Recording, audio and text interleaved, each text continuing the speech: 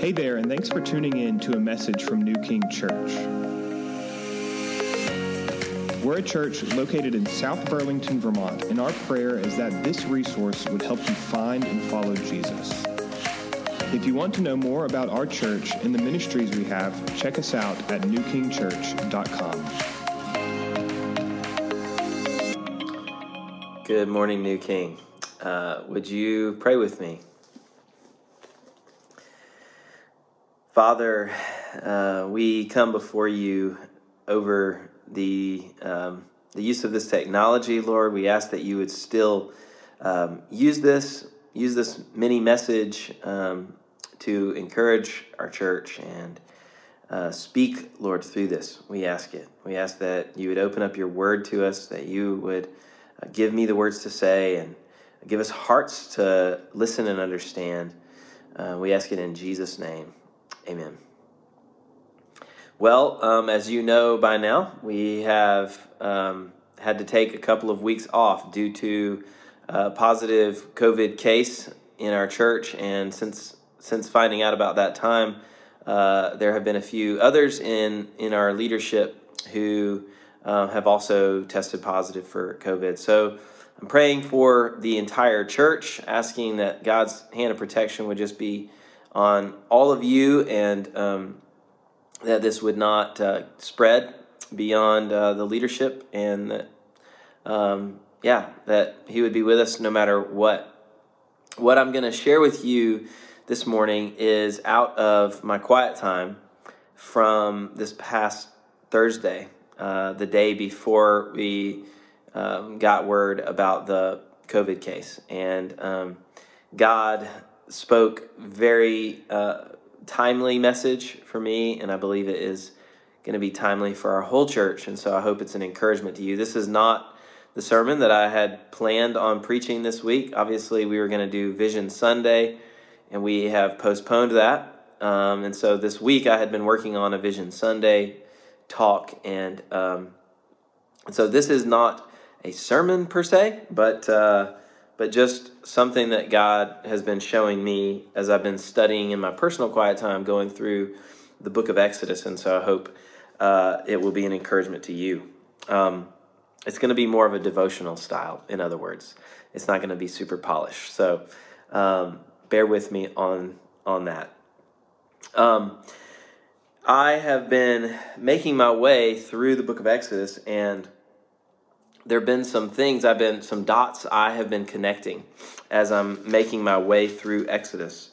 And that specifically, one of the things that I keep seeing is how the people of Israel, after they were rescued out of slavery in Egypt, and they saw God's mighty hand, his outstretched hand, deliver them from the Egyptians, and they saw how the angel of destruction passed over their homes. If they had the blood of a lamb on the doorpost, they were then delivered from the Egyptian army as they passed through the Red Sea. And I just have noticed that it's really been one test after another since they left Egypt. And the people of Israel wandering through the wilderness are really a parallel to us in this life. The people of God delivered from our enemy, from the domain of darkness. We've passed through the waters of baptism, just as the Israelites passed through the Red Sea. And we then have this life that we live before we enter into the promised land. Before we go to heaven. And so there's much to learn from the people of Israel and their wanderings in the wilderness in the book of Exodus. But what I keep seeing is how the people of God, the Israelites, are tested one time after another, beginning with the test that they face when the Egyptian army basically traps them up against the Red Sea. They see this army, coming at them with all the firepower, all the horses and chariots and everything else. And they are basically standing there helpless, thinking that they're about to be devoured. And Moses says to the people, "Fear not." This is Exodus 14, verse 13. He says, "Fear not, stand firm, see the salvation of the Lord, which he will work for you today. For the Egyptians whom you see today, you shall never see again. The Lord will fight for you, and you have only to be silent." And so this is their first test. They kind of freak out, obviously, but they cry out to the Lord in that moment. And the Lord delivers them in a mighty way. He parts the Red Sea. They walk across the Red Sea on dry land, and then the Lord brings the Red Sea back together on top of the Egyptian army and delivers them from their enemies. And they worship God, and they sing this incredible song, saying, "Who is like you, O Lord, among the gods? Who is like you, majestic in holiness, awesome in glorious deeds, doing wonders?" And saying things like, "The Lord will reign forever and ever." And so their faith is high. They've just seen God deliver them. But almost immediately after this deliverance, it says in Exodus 15, starting in verse 22, that they set out from there. They went 3 days in the wilderness, and they found no water. And when they did find water at Marah, it says, the people grumbled against Moses, saying, "What shall we drink?" Because the water that they found was bitter. And Moses prayed, and the Lord showed Moses a log, and he throws it in, and and the Lord turns the water from bitter to sweet. And so that's their first test after passing through the waters. And then a little bit later, in chapter 16, they set out, and they're in the wilderness of Sin. And it says in 16:2, the whole congregation of the people of Israel grumbled against Moses and Aaron in the wilderness. They grumbled again. And they said in verse 3, basically, "You should have left us in Egypt." They say, "At least we had food to eat. And now you've brought us out here into the wilderness to die of hunger." And the Lord says to Moses, "Behold, I am about to rain bread from heaven for you." And it's so cool because whenever we see the people of Israel complaining, grumbling in their disbelief that God will take care of them, God is always about to do something. "Behold, I am about to rain bread from heaven for you." And he ends up feeding them with manna. And every single time they go through these tests, and it's like they always grumble and complain when God is just about to come through. And they don't believe, they don't cling to the Lord through their trial, and they end up grumbling. Well, my quiet time on Thursday morning this week was in Exodus 17. And in Exodus 17, as you can imagine, the people of Israel are tested again. And it says that the people came to Rephidim, but there was no water for the people to drink. So this time they are tested with thirst. And it says the people quarreled with Moses and said, "Give us water to drink." And Moses said to them, "Why do you quarrel with me? Why do you test the Lord?" But the people thirsted there for water, and the people grumbled against Moses. So here we are again. God is about to provide water for them out of a rock in the least likely of places. He is about to provide for them. But before that happens, the people of God grumble. They complain. They don't trust that God will come through. They don't trust that God is good in their trial. And then down in Exodus 17, verse 7, it says, and he called the name of the place, Moses called the name of the place Massah, which means testing, and Meribah, which means quarreling, because of the quarreling of the people of Israel, and because they tested the Lord by saying, and don't miss this, by saying, is the Lord among us or not? Is the Lord among us or not? Wow. Now, when we look back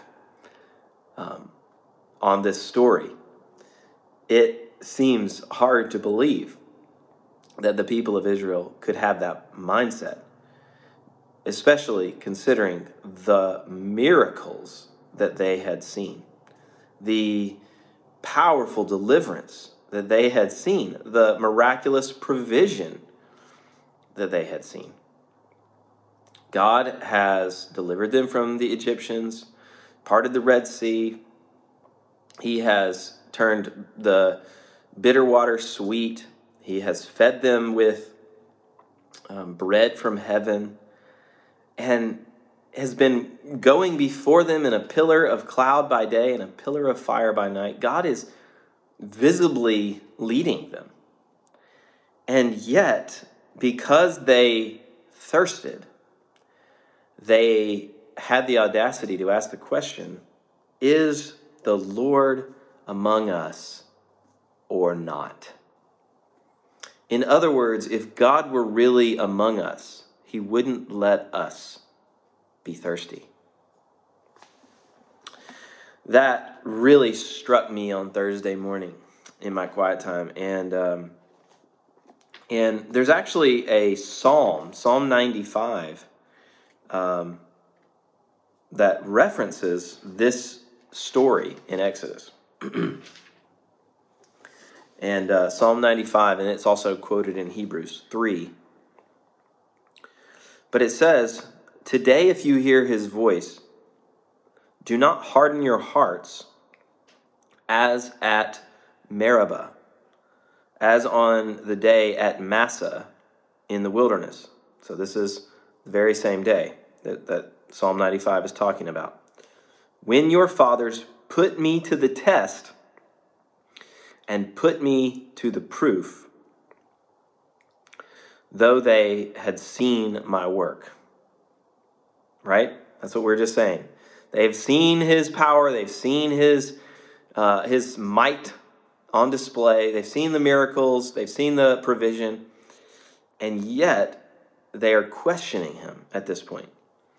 And then the Lord says this, for 40 years I loathed that generation and said, they are a people who go astray in their heart, and they have not known my ways.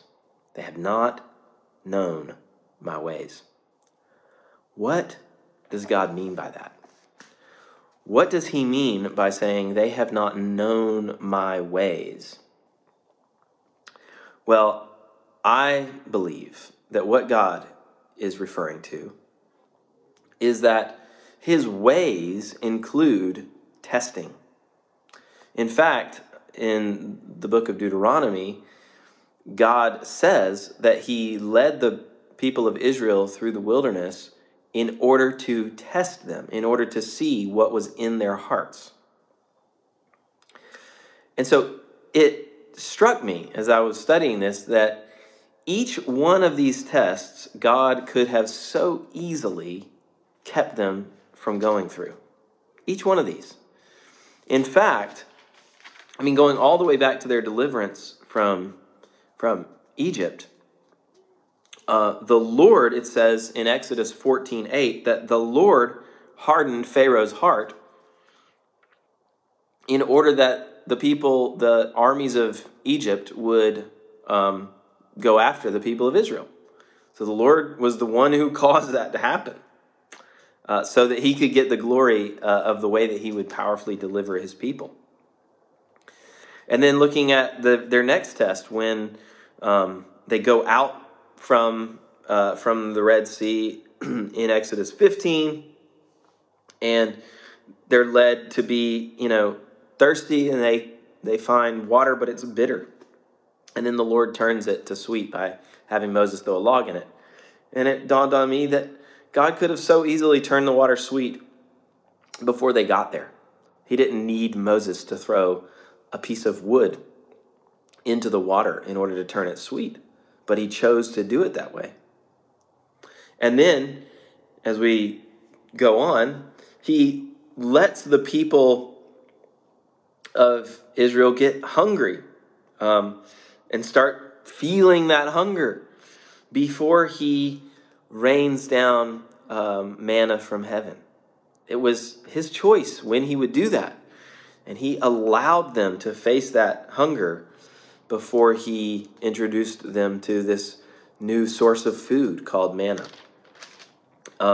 He could have done that on day one. He could have said, I'm going to feed you this way. You're not going to have to feel hunger for a single day. I'm going to feed you from the very beginning with manna. But he didn't do that. And then the same thing here in Exodus 17. He waited. It's not that there was anything special about the rock that he brings water out of. He could have easily led them to any rock and made water come out of any rock, but he chose to allow them to experience thirst to the point to where it was a real test. To the point to where they're grumbling against Moses and quarreling with each other. And all of it was to test them, to see what was in their hearts. And each time, what we see that's in their hearts is unbelief. And that's what Hebrews 3 says. When Hebrews 3 quotes Psalm 95, Hebrews 3 is referring back to this same story. And it says, after quoting Psalm 95, it says, "Take care, brothers, lest there be in any of you an evil, unbelieving heart, leading you to fall away from the living God. But exhort one another every day, as long as it is called today, that none of you may be hardened by the deceitfulness of sin." And it goes on and it says, so we see in this, the last verse of Hebrews 3, verse 19, so we see that they were unable to enter the promised land because of unbelief. They were unable to enter the promised land because of unbelief. They hardened their hearts. That's what it says. Today, if you hear his voice, do not harden your hearts as in the day of rebellion, on the day of testing in the wilderness. They hardened their hearts, and they immediately concluded, because of the trial that they were facing, that maybe God isn't among us. It's really amazing when I think about it, that God had me study that passage the day before I got the call about a positive COVID case in our church. And this is one of those things that we've known could potentially happen, right? We took a risk in gathering together because we felt like the risk was worth it. And we still have that conviction that the risk is worth it. And we're trying to be responsible and smart and do what we can, and still know that even while being as smart as we can be and as responsible as we can be, there's a risk involved. And that this was possible, that we could have COVID hit our church. And, it's interesting. I was always anxious about that possibility. But as all of this played out, I just kept thinking back to what the Lord showed me on Thursday morning in my quiet time, that God's way is that he tests his people. When it says they have not known my ways, I think he's saying they haven't understood that this is how I work. I test my people time and time again. I let them feel their need before I bring deliverance. He lets them see their enemy drawing near. He lets them go days without food or without water or whatever it is, to show what's in their heart. And this is a test for us, right? This is a test. We're not going to get to gather for a couple of weeks. And some of you are, you're concerned, or you're dealing with your own struggles. Maybe has nothing to do with COVID. But the Lord tests his people. He allows us to go through difficulties and trials. And in the end, we're going to find that it was never about this life. In the end, we're going to find out it was always about the life ahead in the promised land. That all of the tests and trials that we face while we're wandering around in this wilderness of life, it's all to strengthen us and to prepare us for the life to come, the life in heaven.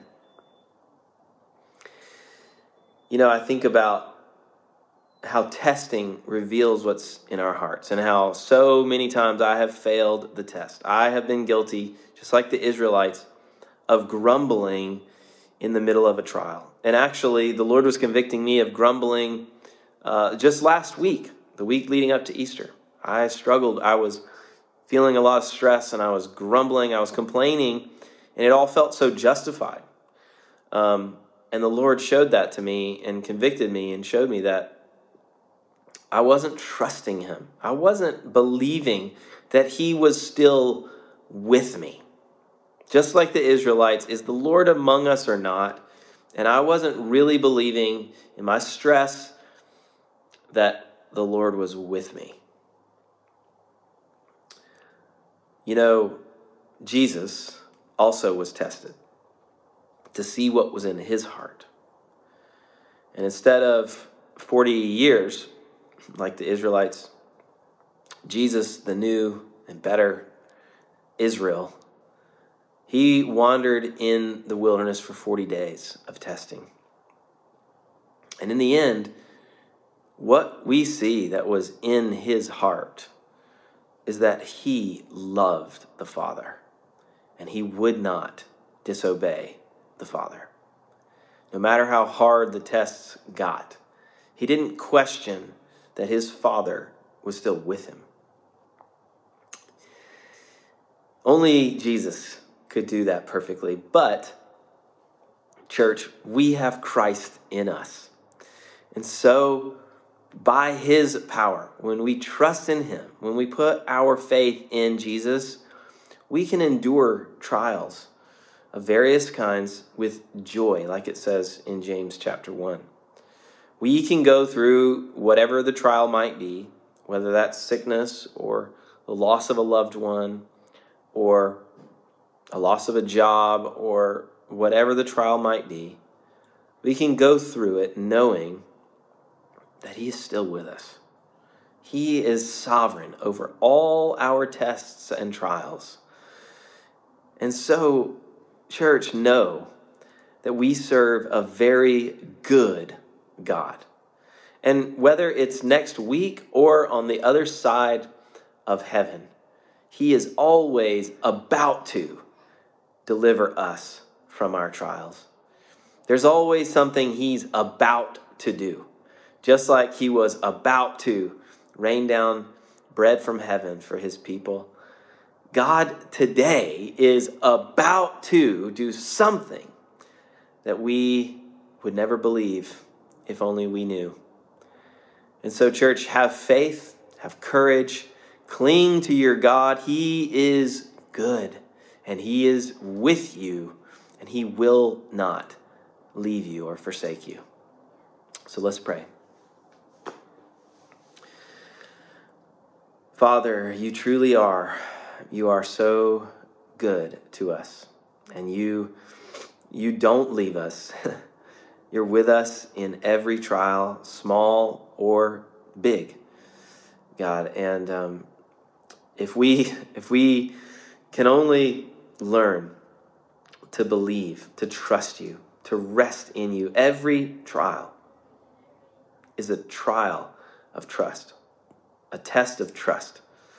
And so, Lord, help us when we go through trials of various kinds, not to grumble. Lord, help us not to complain. Help us not to vent to our spouse or our roommates or our friends.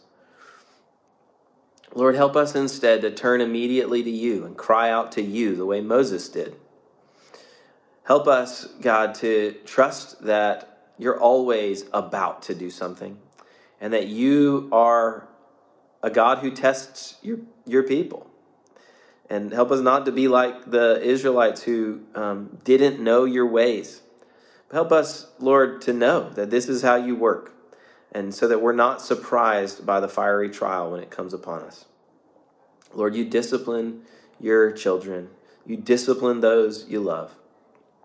And we trust that you are sovereignly doing that work in us even right now. Help us, Lord, to cling to you in faith, to trust you through whatever it is that we go through. We ask it in Jesus' name. Amen.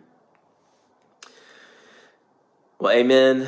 Thanks for watching, tuning in online. I know it's not as good as the real thing when you get to fellowship with one another, but thanks for sticking in there with us. And we'll plan on doing another online message next week, and then, Lord willing, be back to in-person gatherings the following Sunday.